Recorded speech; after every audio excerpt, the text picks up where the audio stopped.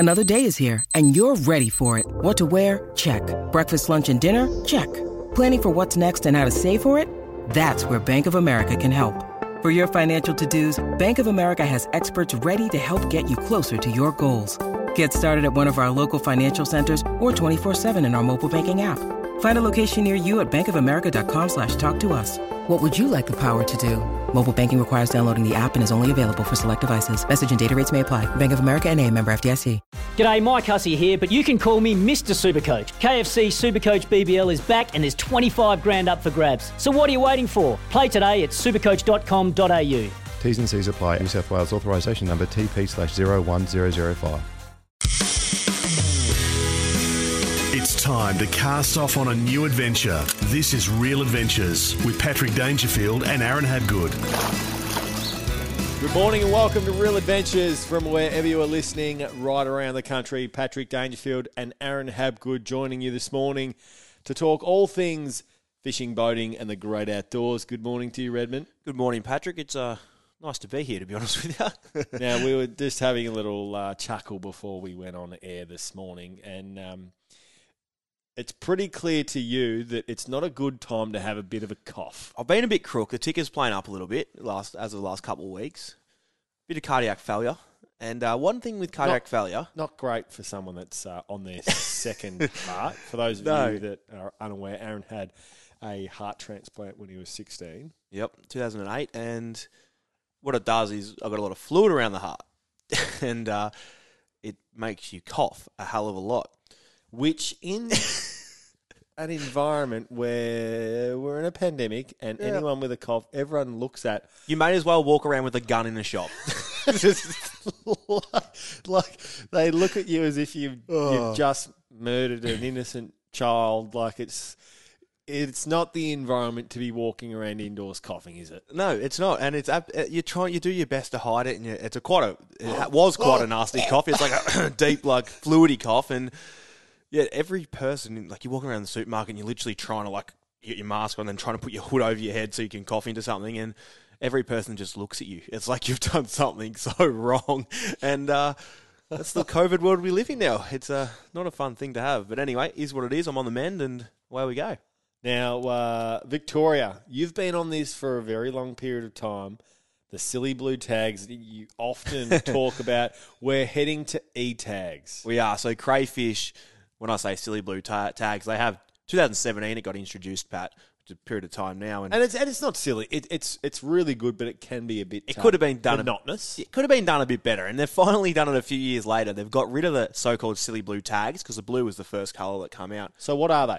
They are an E-tag. So what you got to do is you've actually got to download the Go Fish app, and this is for recreational crayfishermen. So we're talking crayfish. And why do we tag them? So they just they're trying to get an idea of the numbers that recreational anglers are taking and what areas they're coming from through Victoria. So you've got, when you log into the app, you're going to have areas such as like your east, central, and west of where the crayfish actually come from. Yep. And so what you're going to do is you're going to jump in online and you just register the size that it was, from the carapace length, as well as also the area you've taken on. So you're not actually giving away your secret reef that you've given your GPS mark. It's just a general area. So the Port Phillip Bay Heads, Apollo Bay, Peterborough, Portland, wherever you dive, that's the area you're giving it from. And they're monitoring the stocks. And there's a lot of registered crayfish anglers over the past 2017, like 20,000 registered. Like it's been really good for fisheries to actually monitor it a bit.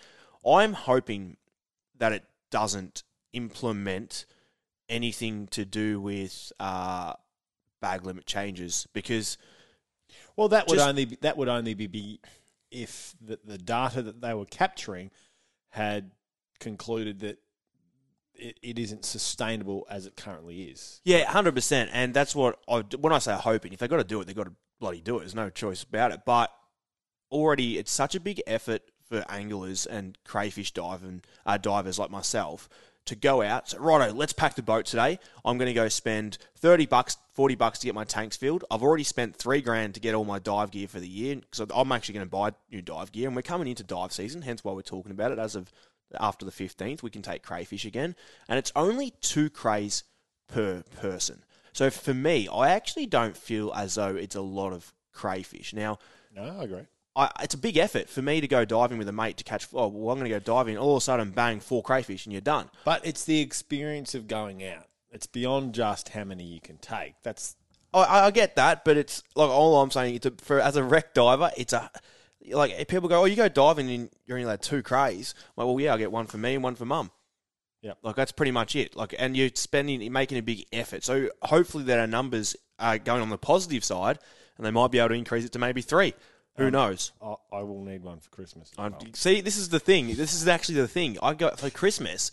Now, this is with diving. It's not like going whiting fishing or snapper fishing where you get multiple days to be able to do it. You need the swell to be low. You need the water to be clear, and you need less than 4,000 mil of rain, which we're currently experiencing at the moment. It's unbelievable. Alice Springs nearly sunk during the week, but it's even they copping rain. That's saying something. But it's just one of those things where everyone wants a crayfish for Christmas, and you only get from now to Christmas. Say let's be honest. Say you get a month to dive for crays.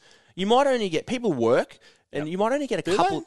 I don't. People tell me I don't. You don't. So we got it pretty good, I think. But a lot of people go out to work. Complaining. A lot of people go out to work. I was complaining last week, but we won't talk about that either.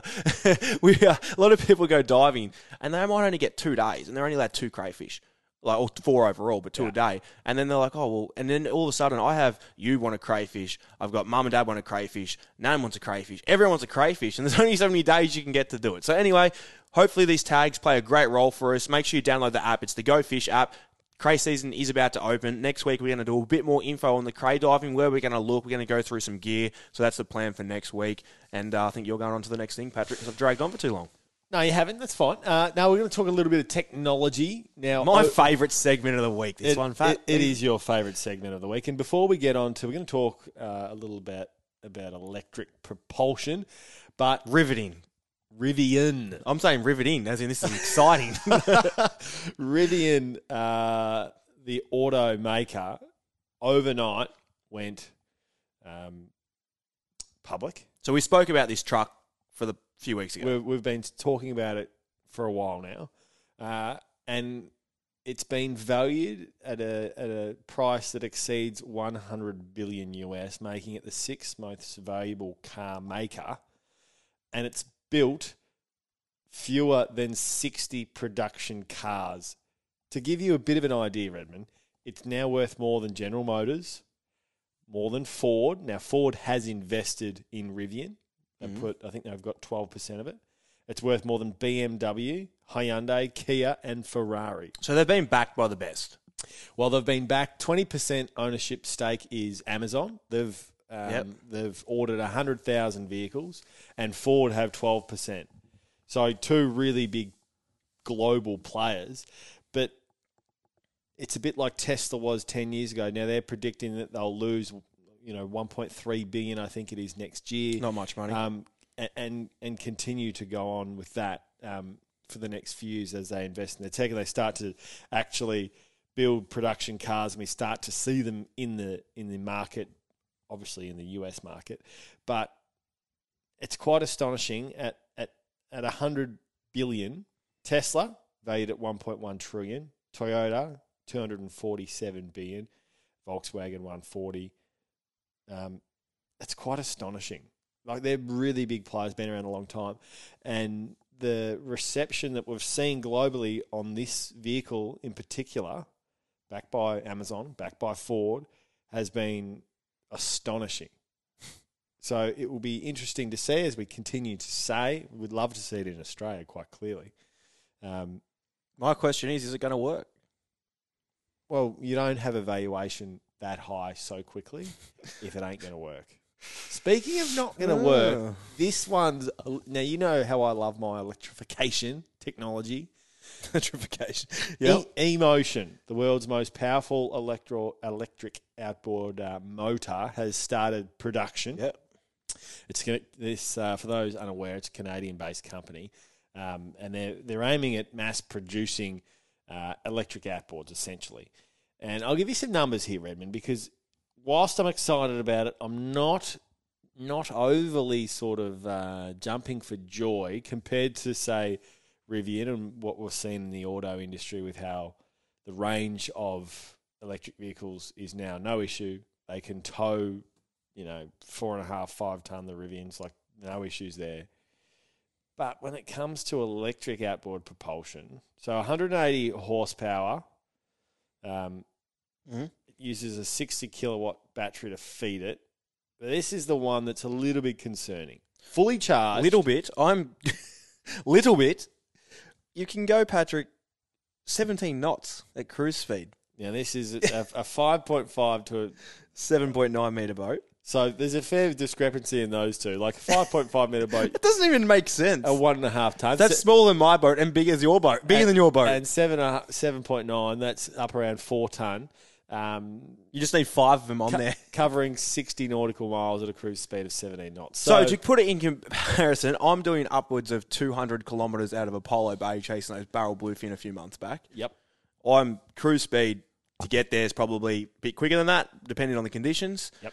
I'm using between 150 to 200 litres of fuel a day, and I know that I've got more fuel in the bank to get home than what I need. Yep. Now, this thing, you're playing with fire. You're literally putting a fire out in the bush because it's just, what happens if you run out of power out there?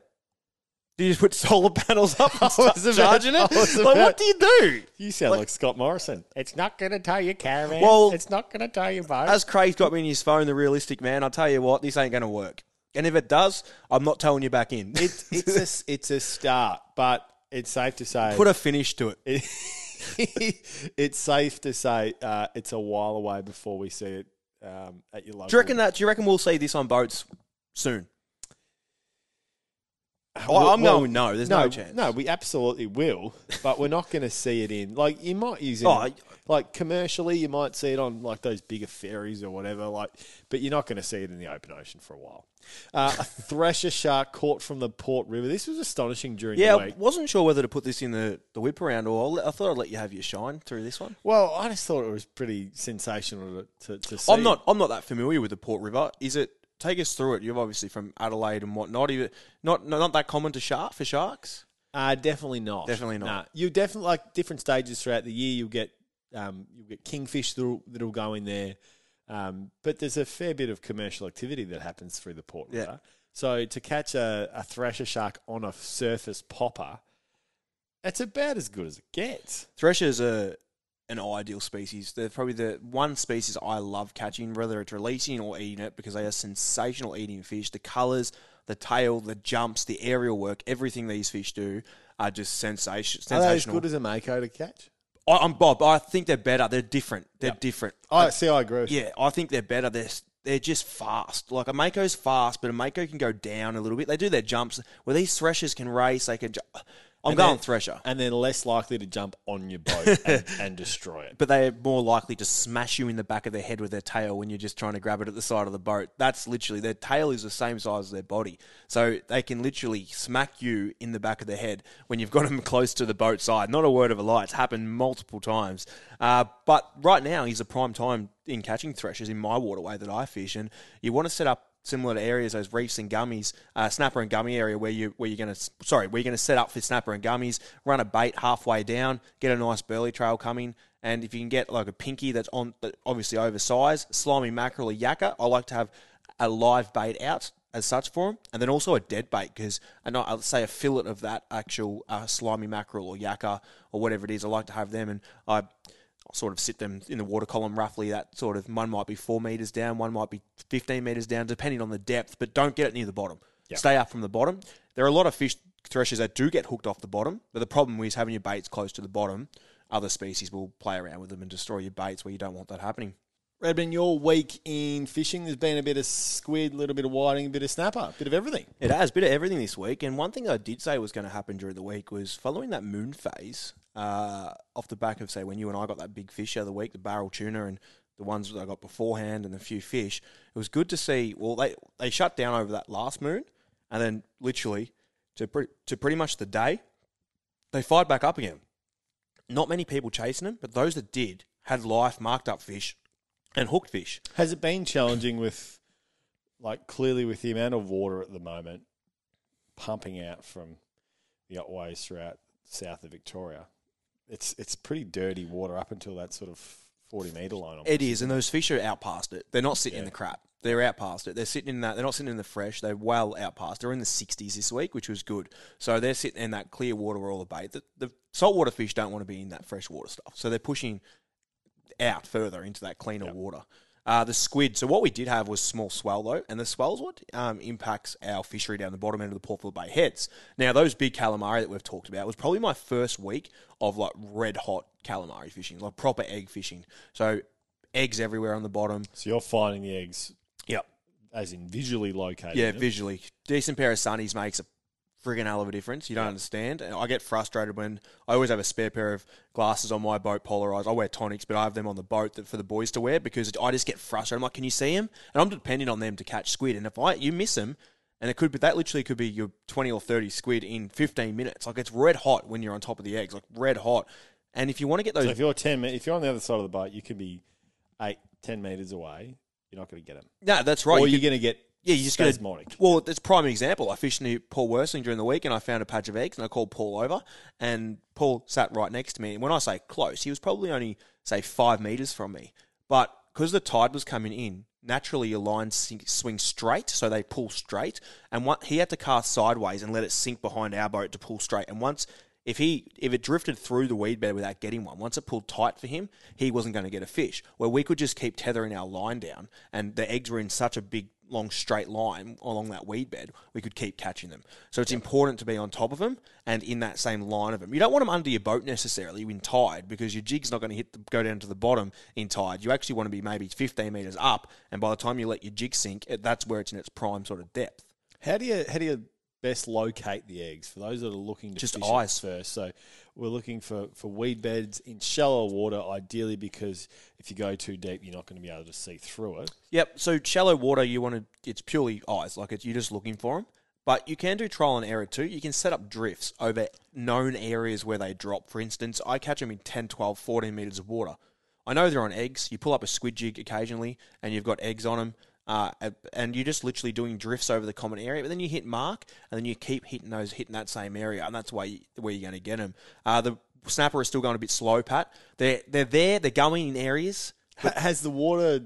It's bloody cold. Has the freshwater affect that? Yep. Like freshwater, obviously, colder than salt. I went up to Carrum the other week, and when I say Carrum, I call the whole east side of Port Phillip Bay Carrum, because I don't know where I am land-based. But between Carrum and, say, Mornington, we were there somewhere. And Lee Rayner, who we're going to have on the show today, Pat, he actually said to me, the fresh water's insane up there. And I went in 15 metres of water, and I couldn't believe it was like a tea, like an iced tea colour. Like it was a yucky, watery colour, like mixed in with salt. So I actually pushed away from it out into 20 metres, and that's where I got my snapper. Sure enough, they were out there. So it is playing an impact, and the whiting fishing, those big tides, they fish really, really well. So it is, I'm going to be honest, the snapper fishing isn't red hot yet. It is in some parts of the bay, like right up the top, St Kilda, Melbourne, Black Rock, but they're only small selected areas. But they're not in those. Give it another 2 weeks. Another week to 2 weeks. It's open. It's definitely worth fishing for them, but it's not super, super hot yet. It's not far away. We've got a massive show of Real Adventures coming your way. As Aaron said, Lee Rayner joins us from Fishing Edge. All that and more on Real Adventures this morning.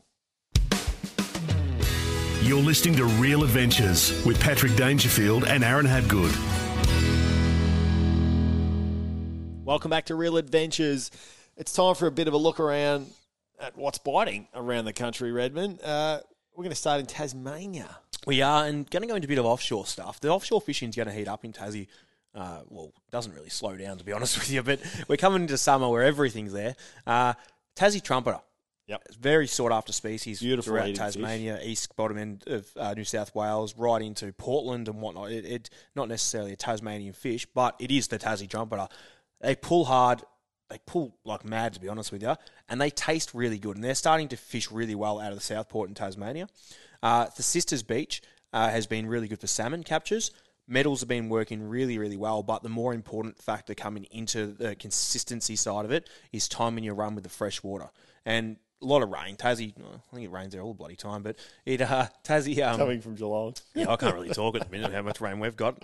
But it's fishing really well. Just if you do get a downpour of fresh water that's sitting in close, it's hard because that's where you're casting on the beaches. So make sure you sort of time your run where you haven't got too much fresh water on the actual in close beaches. Yep. The Pyman River has been on fire this week with trout literally from 3-4 pound right up to the 12-pound Really mark. good sized fish, haven't they? Big, really big fish, browns and rainbows, and they're working really. Plastics are working really well, and that's what I'm seeing right through the whole of Tasmania right now. The plastics is fishing really, really good.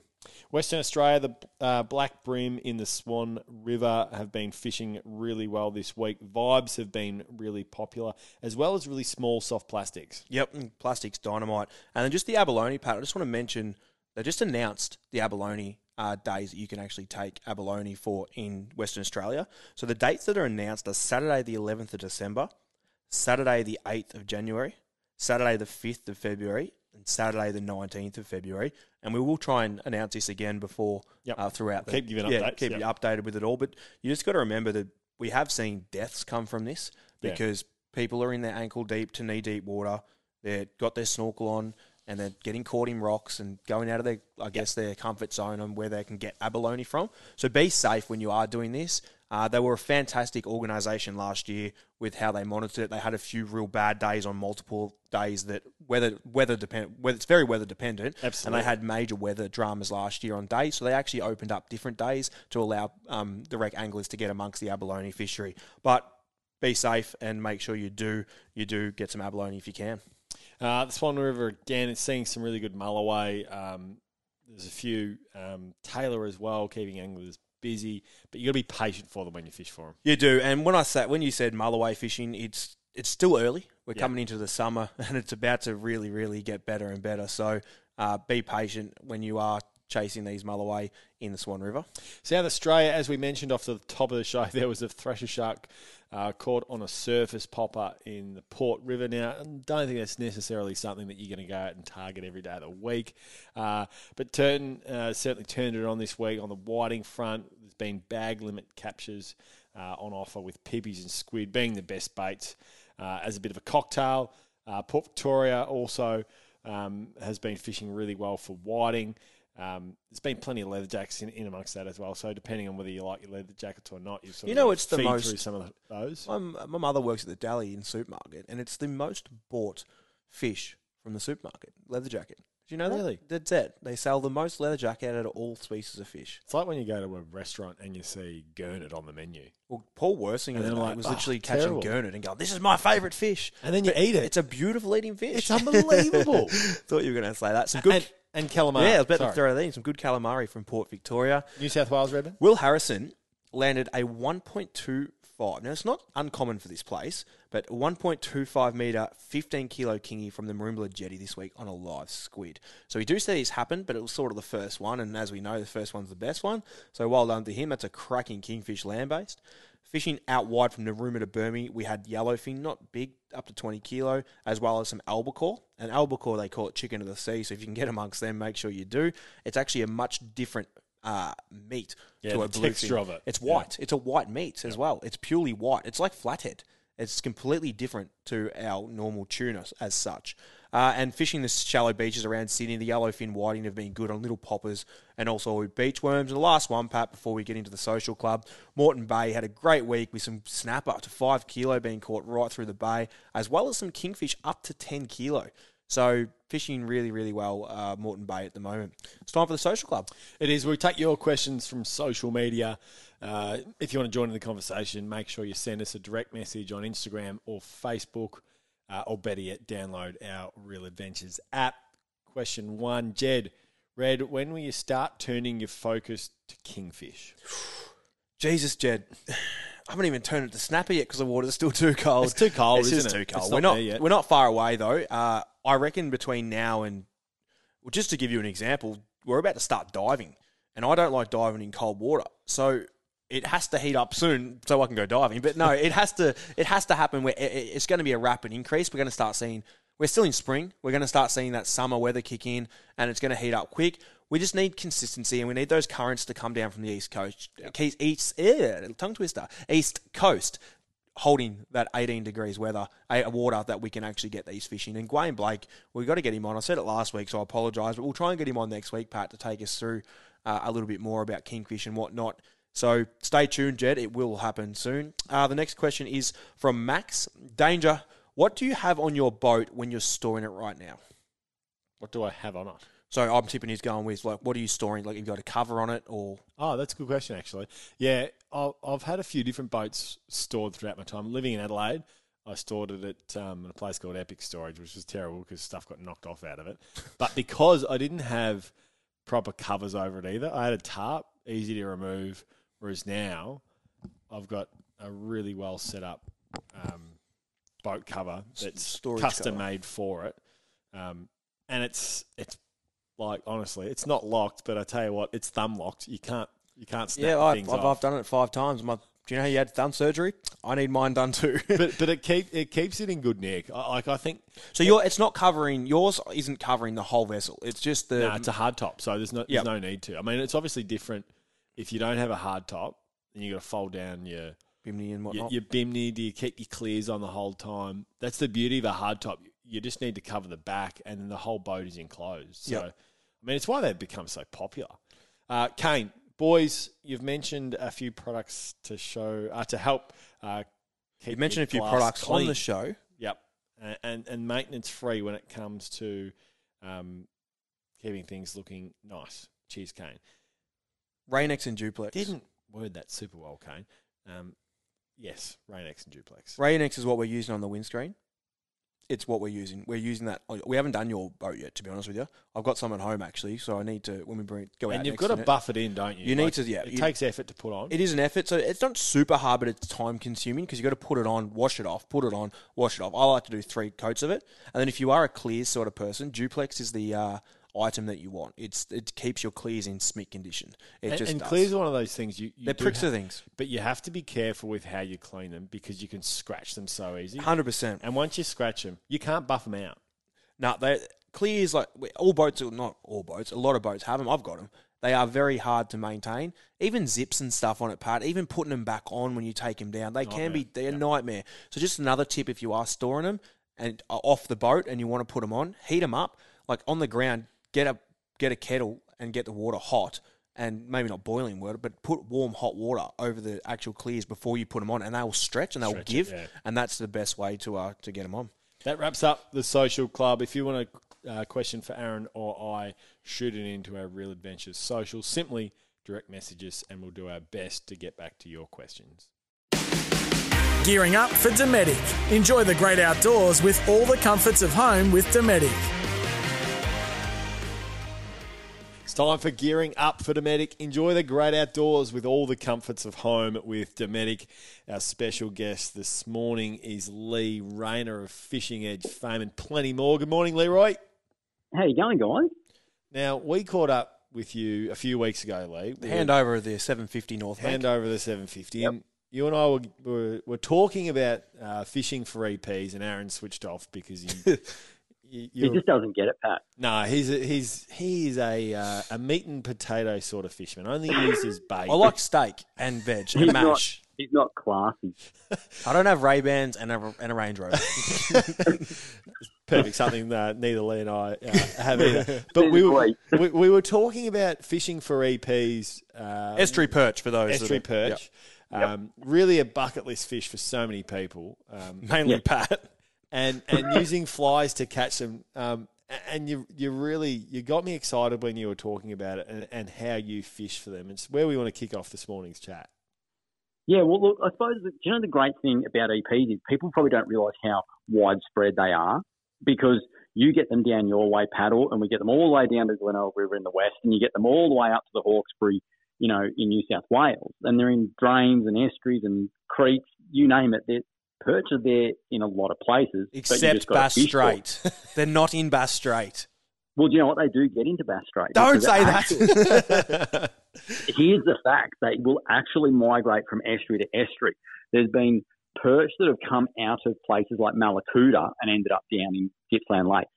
Yeah, right. Is that right? That's how much they can do it. And they've actually been netted out in like 30 fathoms and 40 fathoms of water, which is 60 to 80 metres of water. So talk to us how you've fished them throughout your fishing life, because it's obviously changed as technology's gotten better, lure construction's changed, and then fly fishing, obviously. Yeah, totally. And the first perch I ever caught properly were on the fly. They're just made for it. They're basically Barra of the south, and a lot of the areas you're fishing are shallow or weedy or snaggy and stuff like that. And they love eating stuff off the surface. They love eating prawns and things. And there's so many good flies that imitate all that sort of shrimpy stuff so well. So fly fishing for me is probably one of my favourite ways to chase them. That's without doubt. But they'll eat plastics, they'll eat divers, they'll eat all different stuff. So when you fish for Barra, obviously it's almost as slow as you can possibly go. Yep. The techniques for retrieval when it comes to fly and lure when it comes to EPs. Yeah, it's a funny one, guys. Like with plastics and hard bodies, you tend to fish them as slow as you can, right? You get a hard body down and just twitch it and get it to sit and do all that sort of stuff. But then you'll catch them trolling, so when the lure's just moving. But on the fly, without doubt, I find the best retrieve is actually quite quick, just very short, little erratic strips that I suppose it makes the fly look like a little prawn or a shrimp just, darting through the water. And that fast retrieve on the fly really seems to fire them up, that's for sure. What about timing, Lee? Is it middle of the day? Is it early in the morning, late afternoon? Oh, look, they're built for night feeding. Those things got big eyes, big mouth, all that sort of stuff. But they do feed at any time of the day. They love the tide. Basically, a tide change is good just like it is for any fish. And I do like my run-out tides. Basically, just anyone who fishes for barramundi, in most cases, the run-out tide is so good because it's, less water into a creek or an estuary. The fish are more confined. They're waiting for the food to get flushed down to them, and it just tends to work. So run-out tide would be my favourite. I love that period building up to a full moon. But you know what? Perch are perch, man, and they're just one of those fish. You could put 1,000 casts at them one day and get nothing, and then the next day you can catch 50. That's just how they are. I seen a dodgy deal go down on that 750 North Bank a few weeks back. Lee ran to the car with his head down and come back with a handful of flies. Sorry, didn't know where I was going there. He come back with a handful of flies, and during the week just gone, or might even the end of last week, Pat goes, "I've lost Lee's number. Can you fire it over to me?" I said, "Yeah, no worries." So I sent Lee's number over to Pat. What was the phone call about? No, I was going to thank Lee. Okay, yep. And then maybe, have you got any more? So, as if you're going to live on the edge, Redmond, and you're going to really cast to the banks, sometimes there's going to be some casualties of fishing. I'm pretty sure you were blaming your sore thumb. And if you're not getting the salad, mate, you're not getting bit. That's the truth. Exactly right. Let's get away from this rubbish fishing and let's go into some better stuff. Lee headed down to Lakes Entrance with his partner probably a week or so back. And before we get into the fishing side of things, you were heading out to go spinning some flathead, but you come across what's known as a gill net. Can you take us through what it is, what it does, why it's bad for the environment, and the fish that you found in it? Yeah, so it was on the last morning fishing, boys, and gill net is basically just like a commercial fishing net. You string it out. It's got the big, basically, mesh holes. The fish come into it. They get caught up, generally around their head and the gills, and they're stuck in the net till the net is pulled. And these are illegal, Lee? 100% illegal. Commercial fishermen in the right places are allowed to use them, but when a net is placed in a place like this, in a waterway where there is no commercial netting, because commercial netting's been banned in Gippsland Lakes since April 2019. So, I was just heading up the lake and I drove past this 10-litre water drum, and there was a bit of breeze and it was just hanging really tight. And I drove past it and went, that's not right. Got a few hundred metres past it and went, I better go and check. Went back to it. And this is the big thing. This is what people need to be aware of too, because it's an illegal activity, right? So I went up to it, I grabbed the bottle, I pulled it up about a metre or two, and I could see net and I could see 2 bream in it. And then I look, and 100 metres away I can see cray pot balls, and I'm like, all right, that's the other end of the net. I let it go, seriously, like I had just picked up a dog poo. I'm serious. I just went, yeah, it's a net, got away from it, and went straight over to 2 other boats and said, guys, I found a net. Can you come and help me? And this is really important, because if you ever do find one, if it's had fisheries or whatever, they've got surveillance on it, and they could be sitting in the bushes watching, waiting for the person to come back and get this net. If you start pulling it, you're guilty. Yep. Okay, and that's what people need to be aware of. So I grabbed these 2 other boats, said, guys, you've got to come help me, which they both boats were really happy to do so. This way we could get photographs, we could film it, we could do everything we needed to do to prove that it wasn't our net. All right? I rang Fisheries, couldn't get through straight away. I rang Frank Melito. He called the boss at Fisheries to tell them what was going on. And the reality is I pulled the net because it was in the middle of Lake Tyers. It wasn't like it was hidden up a little arm or something. If it was, I would have left it, got Fisheries to go there, and they probably would have put surveillance on it to wait for the guys to come back and get it. But this was in quite a public spot. I reckon the guys had literally probably slept in or something and not, pulled the net in time in the morning. Yep. So anyway, we pulled the net. In about 100 metres of net, there was over 60 fish. About 40 odd were still alive, but in the net there was there was big mullet, there was bream, trevally, there was estuary perch, there was big sand crabs, and there was like 40 luderick that were like 4 to 6 pound luderick or blackfish. So the net was pretty full of fish, that's for sure, guys. So yeah, and then I had to load the net in my boat. Fisheries knew I had it. So, because if you get pulled up even on the highway or at the boat ramp and you've got a net in your boat, it's the old, oh no, it's not mine. Exactly. And they're like, sure it's not. Exactly. So talk to us about the once you'd done that, the flatties that you chased. I know you were throwing a few Rapalas. And there's some great shots on your socials. It's a great way to fish for big flatties. I love it. I absolutely love it. Like it's, I absolutely love getting down to any estuary system and spinning for flathead, and especially big flathead. And I like fishing big hard bodies over shallow sand flats for them. And I think the big thing people would be really surprised about, Pat, is a lot of the big ones that you get, they come in knee deep or less water. Yeah, yeah. So they're over these big sand flats. And look, anything up to 6 or 7 feet of water is great. But those, if you said sand flats that are basically, knee deep to waist deep, it is a prime place to be fishing for these big flathead. They like big lures because they're sitting up there for 2 reasons. A, to get warm, and B, for a feed. But they don't like to bust their cover for a little 3-inch long mullet. They'll bust their cover to eat an 8-inch long mullet, or a whiting or something like that. So naturally, a big lure, or, big hard body, big glide bait, it's just so good because throwing big lures in those areas, when you get a bite, it's going to be generally a good fish. So. I think what some people think, a big lure, 3 inches long. No, you're genuinely talking about something that's 8 inches in length. Like these whiting that you, or imitation whiting almost, that you've got on your socials, they're massive. Yeah, but if we put it in perspective, like I always say to guys, try and put it in perspective. If you got a 90 mil long diver, right? If I was going and getting mullet in a bait trap to use live for a flathead, if I was getting about 90 mil long mullet, I'd be like, oh, they're not that big. So if people can put perspective on that, same thing. If you go with squid jigs, you give a guy a 3.5 size squid jig and go, oh, that's a big squid jig. And you go, mate, you put whole silver whiting under a float. You should see the size of the salmon that I was getting the squid on during the week. You'd be in shock. Well, like that, if you try and put it in perspective, a lot of the time we are actually way undersized with our lures to what the natural food source is. So I love nothing more than tying on 120 to 150 mil long hard body fishing for flathead, Paddy. That is that to me is just fishing. I absolutely love it. And you know what the best thing is, Pat? The best thing? This will be good. There's no snags on sand flats. I thought there was going to be something estuary perch coming in here. You know what? No snags. Given that's the final comment, I think we should wrap up. We'll wrap up, Lee.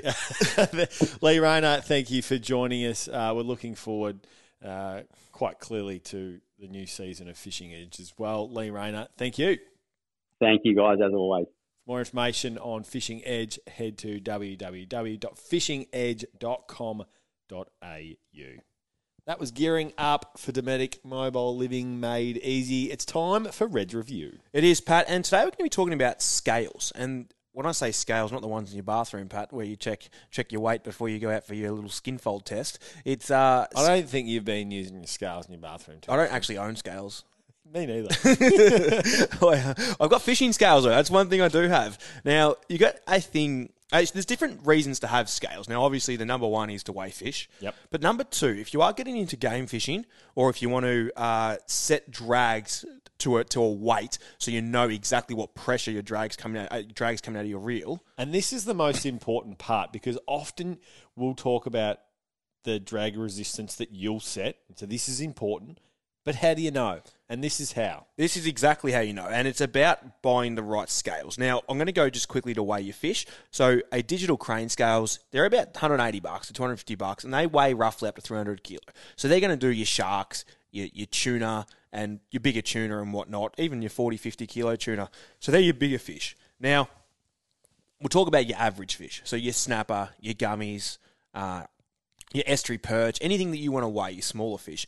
You want to get just normal digital scales you can get from your tackle store. They're from $10 to $30. But one thing that I recommend is getting spring fishing scales, spring loaded. Now, the reason for this is, going back to what we just spoke about, setting drags. Yep. Now, the good thing with spring loaded scales is it actually has a little lever, like a little lever on the front of it, where it stops at the max pressure that you pull out of the scale. So you can actually see what the weight is. So if I'm running digital scales, for instance, and I've got a swivel and I'm setting that drag at 8 kilo for a 24 kilo rod, I pull it out and I'm trying to look at the digital scales and it's flicking different numbers, the digital scales. Yep. And that $15 to $30 scales doesn't give you the exact, like, you're trying to look at it, you're like, is it? And then when you let go, it might set at something else. And like, it does pause on a certain weight on eventually, but because you're moving back and forward naturally, it doesn't give you that you're creating. Just doesn't give you a natural, an accurate reading. So those spring loaded ones, you pull it out, and as you let go, it actually leaves that little, what would you call it? It's a little plastic bit out the front of it that actually when you pull it, it stops at the drag pressure or the weight that you've actually pulled out. When you actually release the weight, it stays there and gives you a guide or tells you exactly on how much you've actually pulled out of that rod. Yep. Now, if you go for snapper fishing, you say, oh, how much drag do you have? Everyone goes, oh, I don't know, 1 to 2 kilo. It's not. You don't know what your drag's at. It's literally purely by hand. Yeah. You're just trying to do it on a feel. You're just literally going by feel. So if you do want to target species, now this comes into line class records, world records, whatever it is. Now, we always set our drags at a third of the breaking strain. So a 24 kilo outfit, we tend to run 24 kilo line. We run 8 kilo drag pressure on strike. This is for a tuna, just to give a broad example. If you go, say, want to catch a 20 kilo tuna, and you go out there, now this might sound stupid to people, but people do this, and you're only going to use, say, 6 pound line to catch one of these fish, you need to set your drags to a third of that so it doesn't break. So this comes into, if you do want to get into line class records, or even just know what drags on your reel, or if you are going to target a big fish and understand what line pressure you can actually take on that fish. For instance, if you got like 24 kilo, 8 kilo, 37 kilo, 12 kilo, it's a 30-year breaking strain. So make sure you do get a set of scales, and they will help you out your fishing massively. You're listening to Real Adventures with Patrick Dangerfield and Aaron Habgood.